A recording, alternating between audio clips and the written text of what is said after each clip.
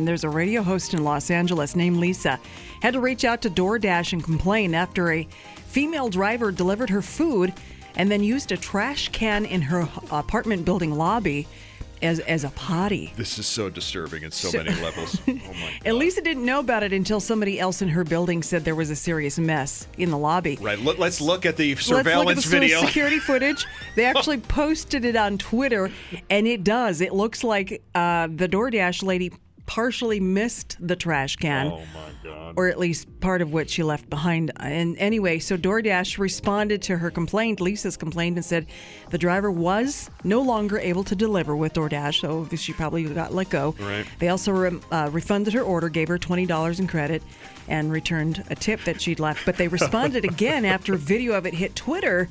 And then they called it, no, okay, now knock it off. Now it's getting unacceptable. $20 in credit if you dare make another order.